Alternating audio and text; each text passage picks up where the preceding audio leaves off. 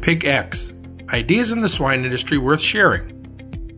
Welcome back to the Pig X podcast. I'm your host, Delaney Howell. On the last episode, we talked to Dr. Chris Sievers and Dr. Ryan Strobel from the Swine Vet Center about their first 5 points in their 10-point system of 10 ways to reduce wean-to-finish mortality. In the last episode, we talked about benchmarking, starting out on the right foot, having a flow plan, a vaccination plan, and a barn layout. So, if you haven't listened to episode 8, be sure to pause now, go back, and re-listen to those first 5 points. Otherwise, let's move on. This time we're going to be wrapping things up with the last 5 points. Let's kick it off with nutrition. Chris, kick us off.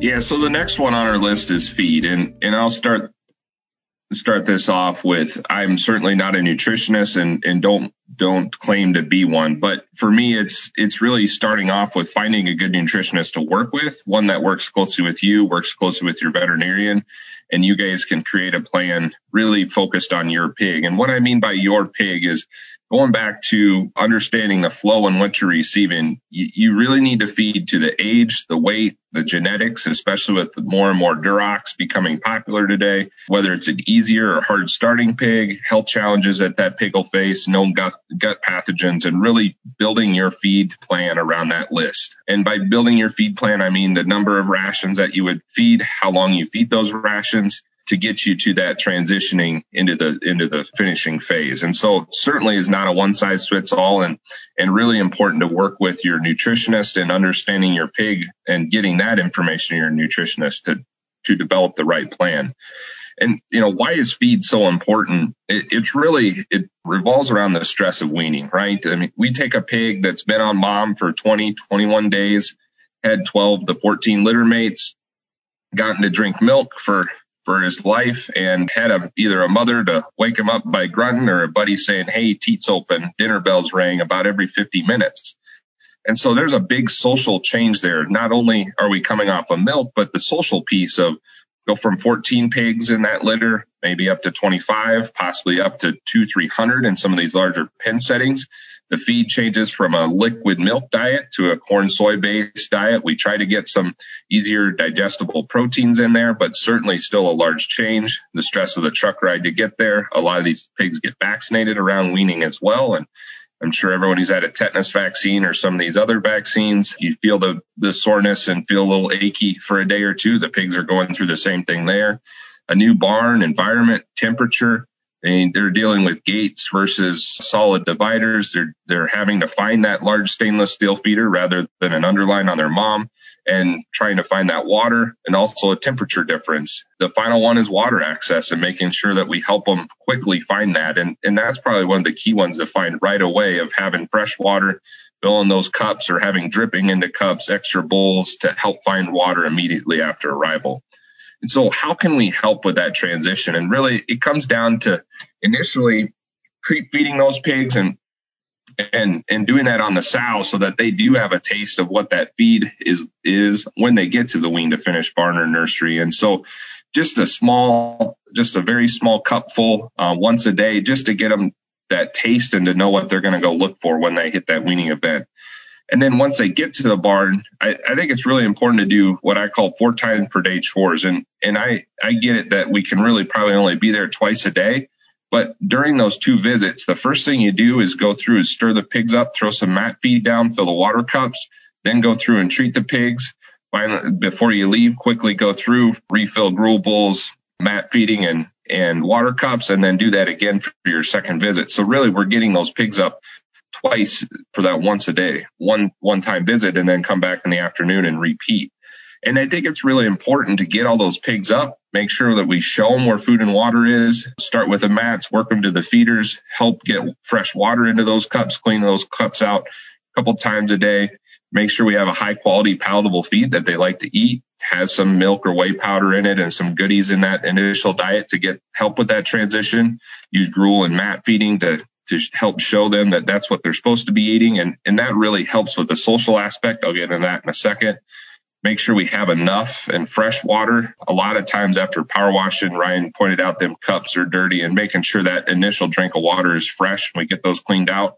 and then quickly IDing those hard starting Gant pigs that aren't filling their bellies up, aren't finding those mats and gruel feeders, and getting those to a care pen to where we can keep a closer eye on them. And so kind of transitioning into grueling and why grueling works so well and why Ryan and I are a big fan of that.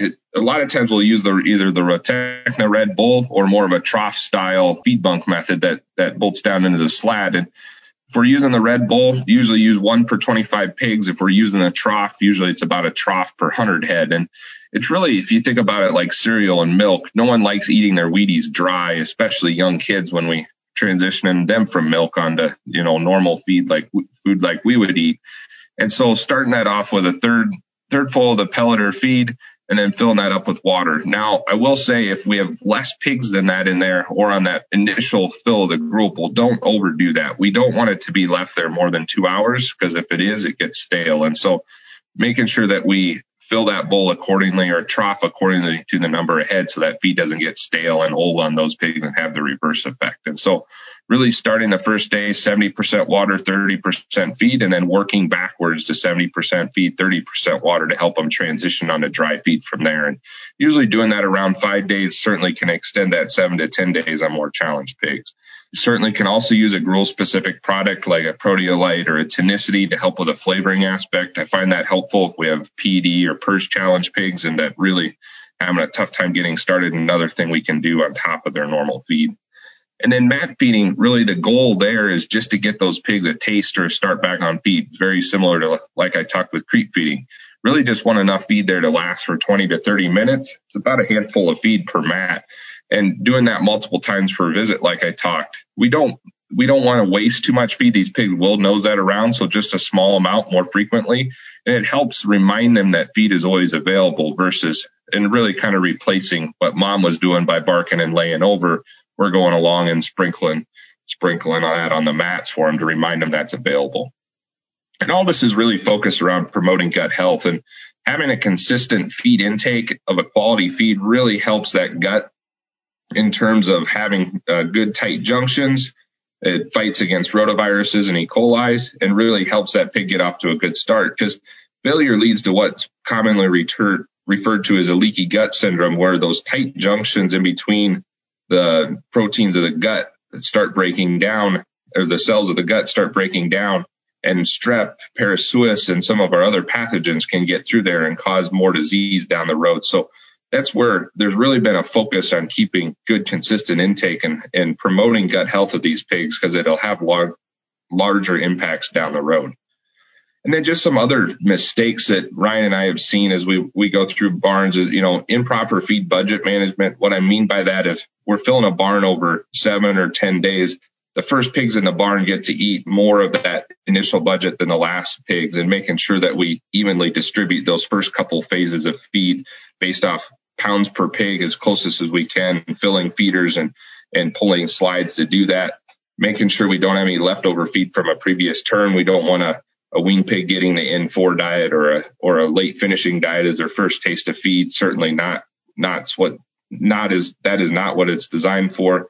Proper feeder management, making sure that those are cleaned out before pigs get there, make sure clean feed's available, and then making sure we have adequate water space and that those waters are in a position that those young pigs can get a hold of them. They aren't set in position on sliding or swinging waters where they were for larger pigs before that.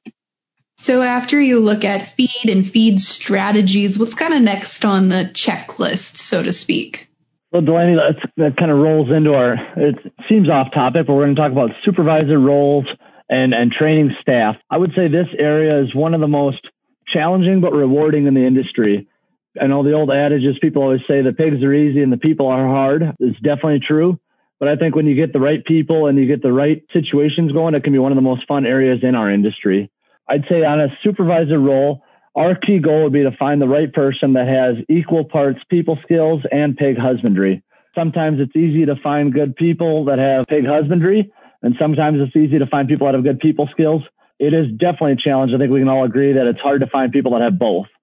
So our supervisor can range within our own clients from an owner to an employee as a supervisor, or just a caretaker as a supervisor once in a while too.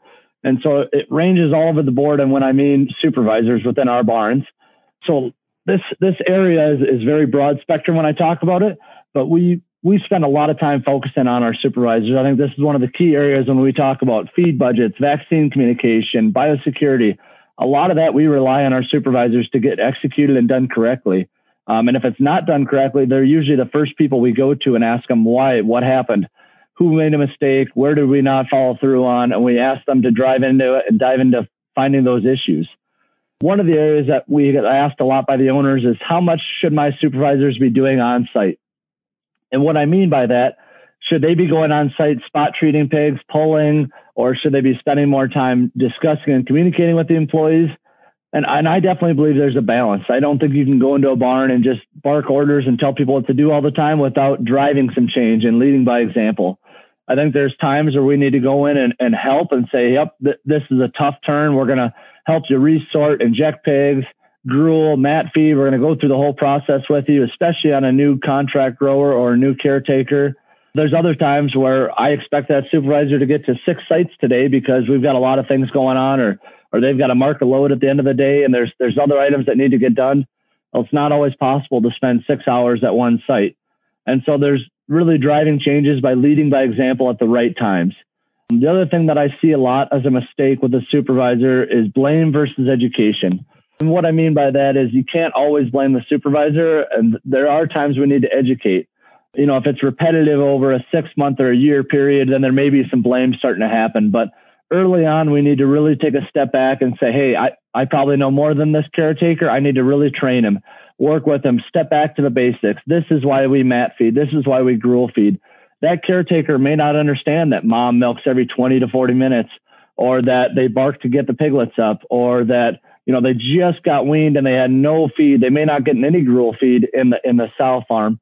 And so there's lots of different steps that not everybody understands, especially we get a lot of caretakers that don't have any pig experience. And so some of them don't even realize that those weaned pigs are only 19 to 21 days old. So it's unbelievable how fast those pigs grow. And so getting them started is really, really important. The other thing I would think works well with supervisors is setting up a show barn. And so if you've got one barn in your system or your operation that has the best caretaker or the best facility, or just, you know, has always done well, I think that helps, because sometimes if a supervisor is struggling with contract grower or a caretaker, they can say, hey, hop in the truck and let's go take a look at this barn. So-and-so grower always does an excellent job. I'm not even going to tell him we're coming. We're just going to go see what he does on a daily basis. And I think that builds some trust, and you can say, hey, there's other things you can just talk through rather than trying to re-explain it every single time on the same site. Now that goes a little bit away. We're going to take a step back and talk about supervisor training too. I think we expect a lot out of our supervisors, and so we need to give them the support that they need as well. I think it's really important, you know, after we get past COVID, hopefully to sit down in person at least once a quarter and review all the flows and performance. Show them the data if they don't see it often enough. I think sometimes as owners or veterinarians and nutritionists, we see the data and analyze that quite often, but our supervisors might not have access to all the data that we do. So walking it through with them, making sure they understand what data is important to you and your system, where you're spending time focusing on is really key as well. The other thing that I think in the swine industry we don't always do a great job on is following up on any relationship issues immediately. The best systems I work with do a great job at not only handling conflict directly, but they don't avoid it for months on end. I think that's where we make a key mistake with some of our supervisors or contract grower relationships is we tend to delay the inevitable, where we need to sit down and handle that up front, you know, maybe not the same day, maybe give people a day or two to relax after something comes up, but definitely handling it in a professional, immediate manner and sitting down face to face, I think is always a great idea. And training supervisors to do that is really key too. And then continued communication. I think setting up key metrics of your supervisors, let's say they have 20 sites. Well, if telling those caretakers, hey, per 1,000 head, if you see more than 3 deads, you need to call me. If the water intake drops by 50 gallons, you need to call me. You know, setting up those kind of measures where they have key points where they need to call is really a good idea, because otherwise we go one way or the other on the spectrum. Some caretakers will call you every time a pig sneezes, and some caretakers won't call until they don't think they can handle it anymore and you've had 60 deads. And so setting up metrics so everybody's on the same page, I think, can be a really good idea too. And going along with giving the supervisors the tools they need, I think each of the supervisors should have the direct contact information for the veterinarian and nutritionist so that they can get a hold of them whenever they have issues, not only on feed, but health or any other questions that they have. The other item that I think I see a lot of good systems or good farms set up with is having some sort of ventilation person come through once or twice a year to almost all your sites. Now, they may not make it to all your sites, but going through with a supervisor, retraining them on a few key items with a ventilation expert is really, really important and can add a lot of value to the system. The next item, Delaney, I'm going to go into, kind of ties into our supervisor training, is grow finish biosecurity. We always talk with our supervisors on how important biosecurity is. We talk with caretakers on how important biosecurity is. And everybody knows that's a key term in the industry. But how achievable is grow finish biosecurity? Is it more of a myth or is it actually doable? And I would say it depends on the situation, but there's always things we can get better on. The following objectives are the main three that I always look at. You want to prevent the introduction of an infectious disease. You want to reduce the spread within your farm, and obviously prevent the spread of disease from infected farms to uninfected farms. Sounds simple enough, but not always easy to do. For instance, PRRS, depending on the conditions outside, has a very wide length of survival. And so at, let's just say, for example, 98 degrees Fahrenheit, PRRS should only last roughly 24 hours. And if we go to more of a moist, cold 30-degree day, it can last up to 11 days. And if we go into frozen, it can last up to years. And so obviously, that's why we see different seasons of disease challenges within the industry. And I think we all know that you go into fall, cooler weather, manure spreading, PRRS seems to flare up again. You go into nice, warm, summer, dry days, seems to go away.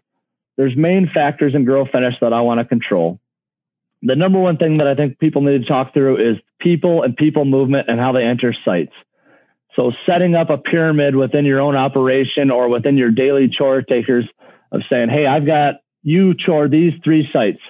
This flow is healthy. Let's start there in the morning every time. These 2 flows are more challenged and that you got to go to these 2 barns next.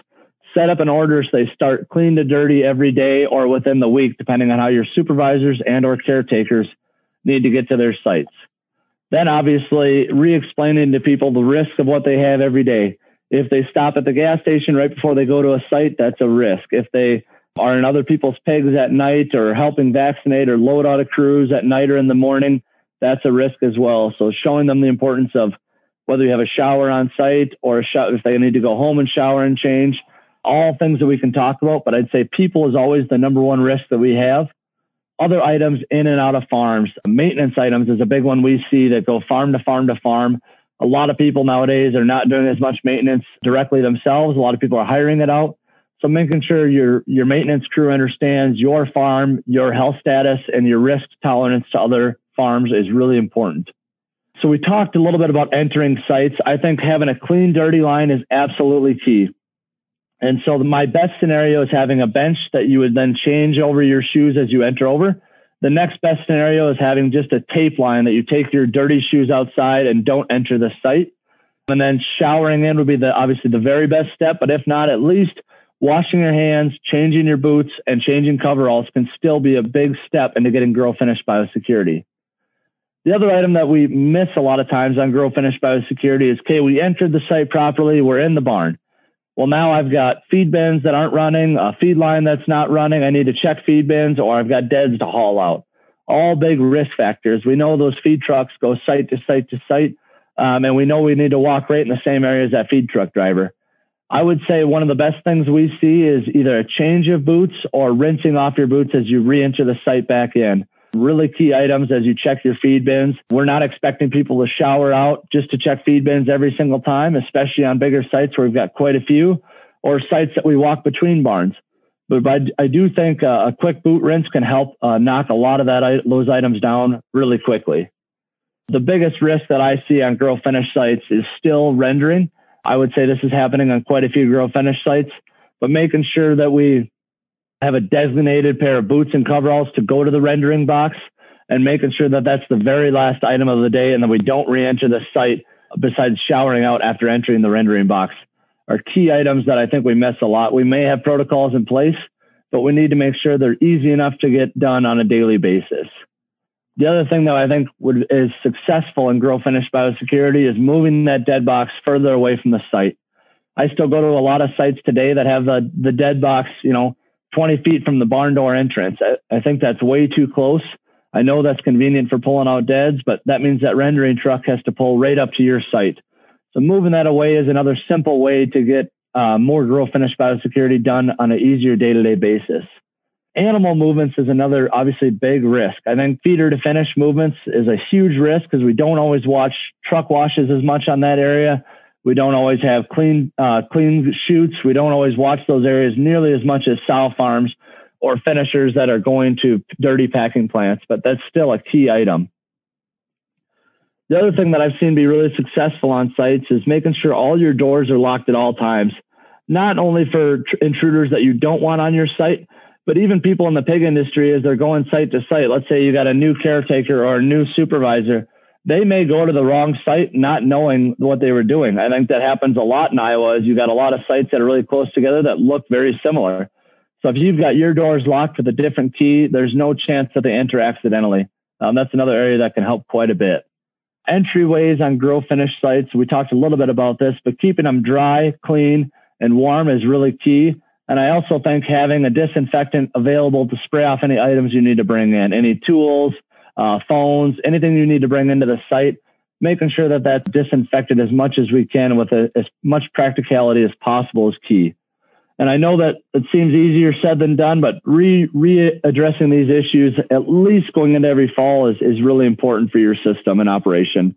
And obviously the best way to be effective in production, nutrition, and everything is having a key health status every day of the year helps dramatically. And so with that, Chris, I'll pass it back on over to you.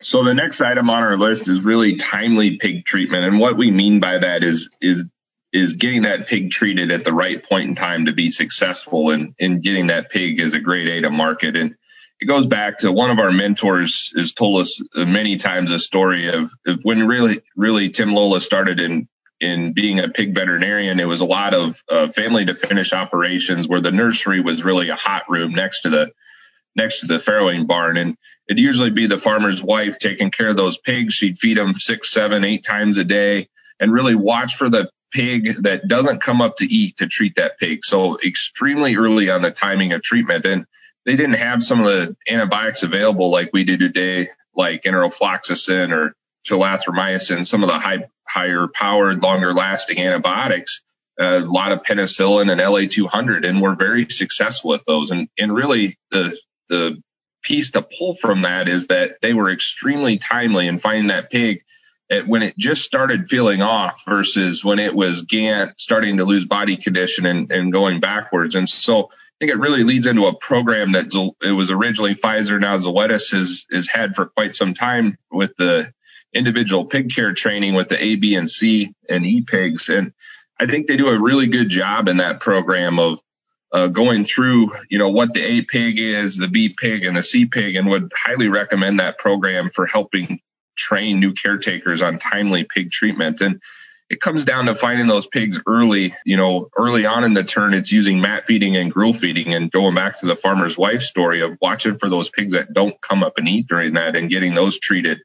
And then watching those pigs that we treat and seeing how they respond. If they don't start responding, getting them to a critical care pen where there's less competition, a warmer environment, and we can take extra care of them to get those pigs to turn around. And I mean, what that really comes down to is the A pig is really the acutely ill pig, and their data would say there's about an 80% cure rate on those pigs if we get those treated timely. And that's regardless of the disease in terms of getting that pig to a grade A market hog. By the time they become a B pig, that number's closer to 60%. And by the time they're a C pig, and that's your gant, backbones, really showing loss of heavy body condition, that number is more about 25% to a third. And so that's how important it is to get those pigs treated timely and pulled timely. And really, with caretakers, it's helping them understand kind of a pay it forward standpoint in terms of work. And if we can put the extra work into finding those pigs early and getting them treated, that means fewer pigs we have to pull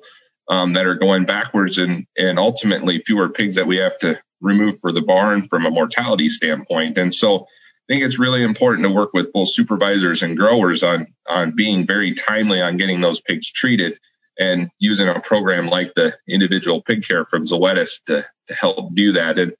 And I think it really comes down to hand-in-hand training with veterinarians and supervisors with those caretakers of walking pens, identifying those pigs together, helping them understand what the challenges are for that flow of pigs and what to keep eyes open for, and then making sure that they continue that through the turn.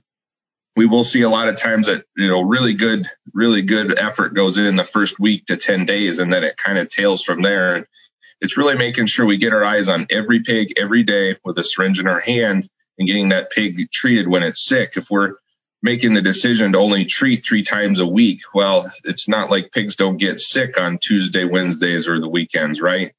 It's making sure that we get that pig treated as soon as we identify them as being ill, and walking every pen every day to make sure that we identify every pig that's ill. And ultimately, again, it goes to the pay it forward of that will lead to less mortalities and removals that you have to do within that barn.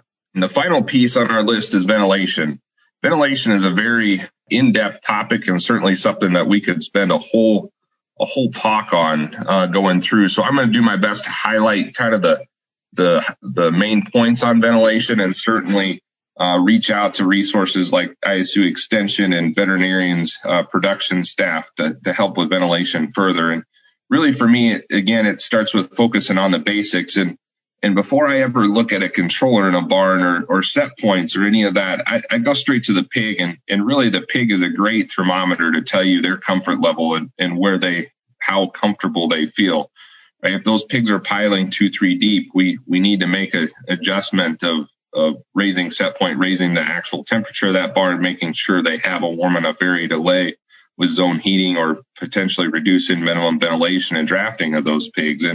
Or if they're laying out and getting dirty, you'll see this sometimes this time of the year, growers getting afraid of reducing the set point and letting that temperature get cool enough that the pigs, if they're warm, their natural tendency is to go wallow in their manure. And so you'll see that real dirty pens in some of these barns that are getting too warm.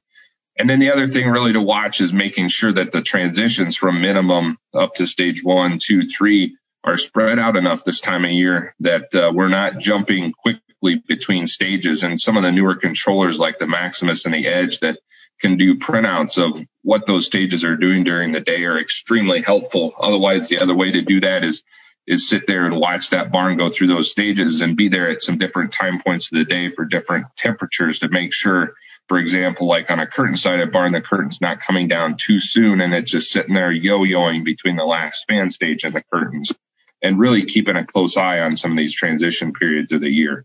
But ultimately, it still comes down to pig comfort or stress and making sure that we're doing the best we can to keep those pigs comfortable.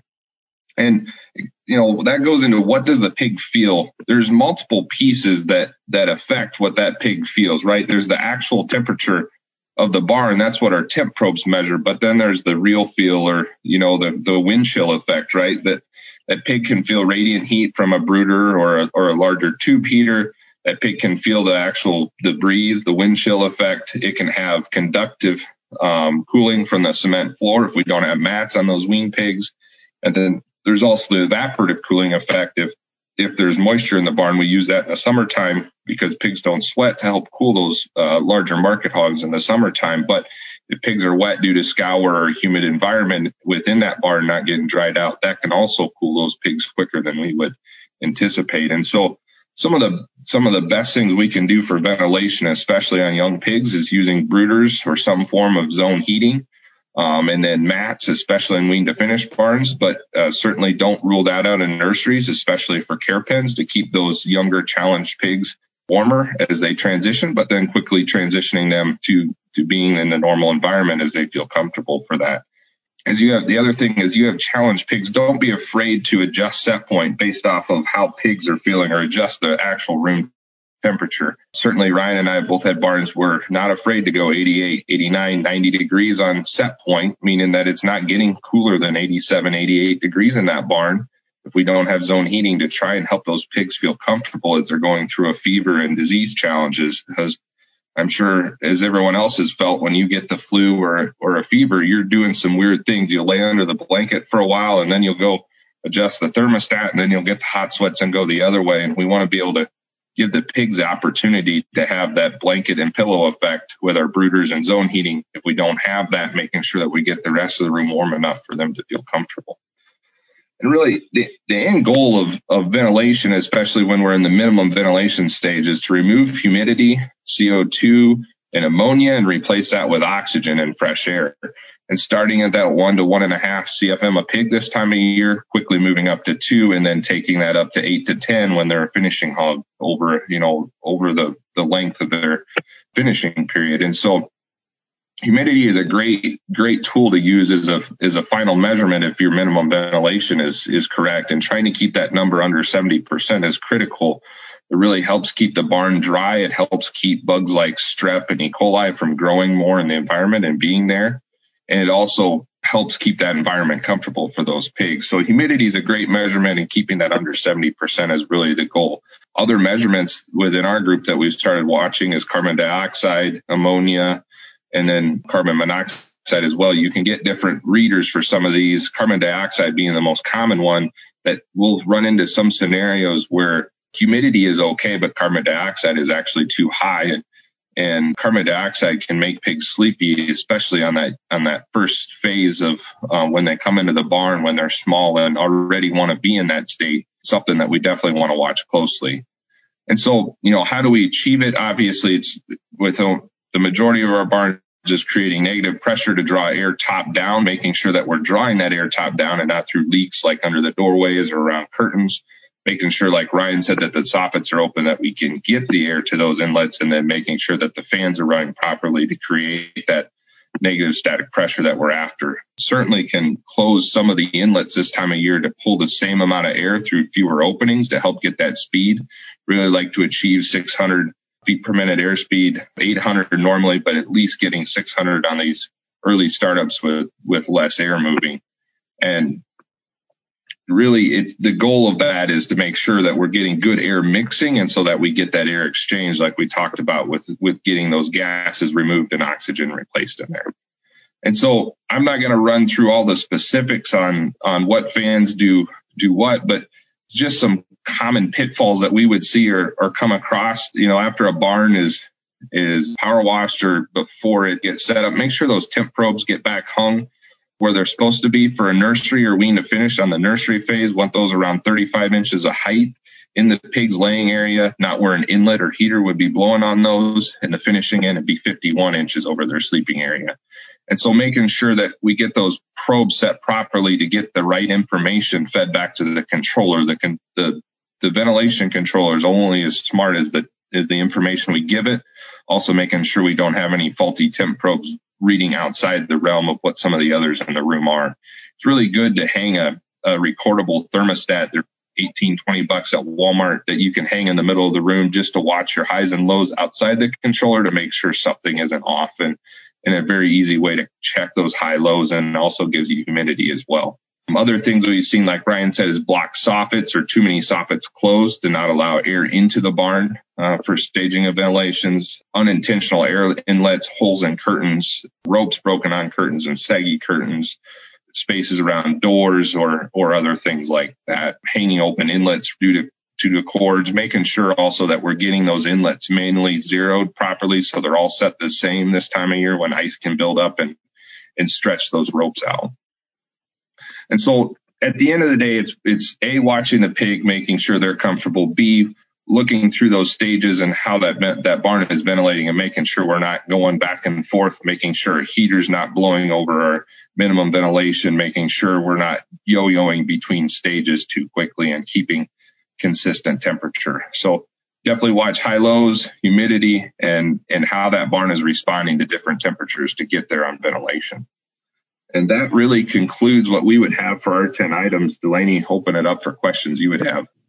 Well, I guess really just to sum things up for today, we've obviously split this up into 2 episodes talking about really the 10 ways to reduce wean to finish mortality and how to implement them. But I'll let you both answer this question, or if one of you wants to take it, that's great too. But is there one of these that's more important than the other? And how does a swine system suffer or lack, if you will, if 1 or 2 or 3 of these 10 aren't up to par?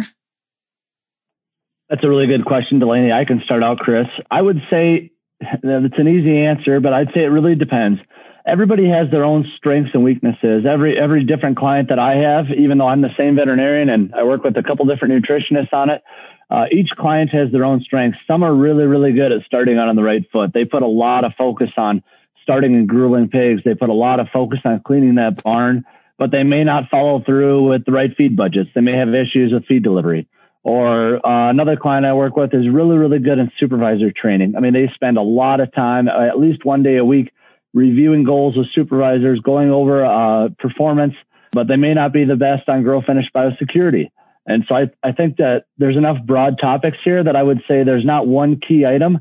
I think you got to tailor it to your client, and it's probably hard to self-reflect all the time. You may want to ask people you work with, hey, out of these 10 items, where do you think I've got the most opportunity? Maybe ask your veterinarian or ask your nutritionist. The outside looking in is always easier than trying to evaluate yourself, I would say. And to build on what Ryan said, I think at times you can get away with maybe not being perfect on 1 or 2, but as they build upon themselves, it quickly multiplies in terms of it's compounding. It's not 1 + 1 missed equals 2. It can be a 1 + 1 = 4.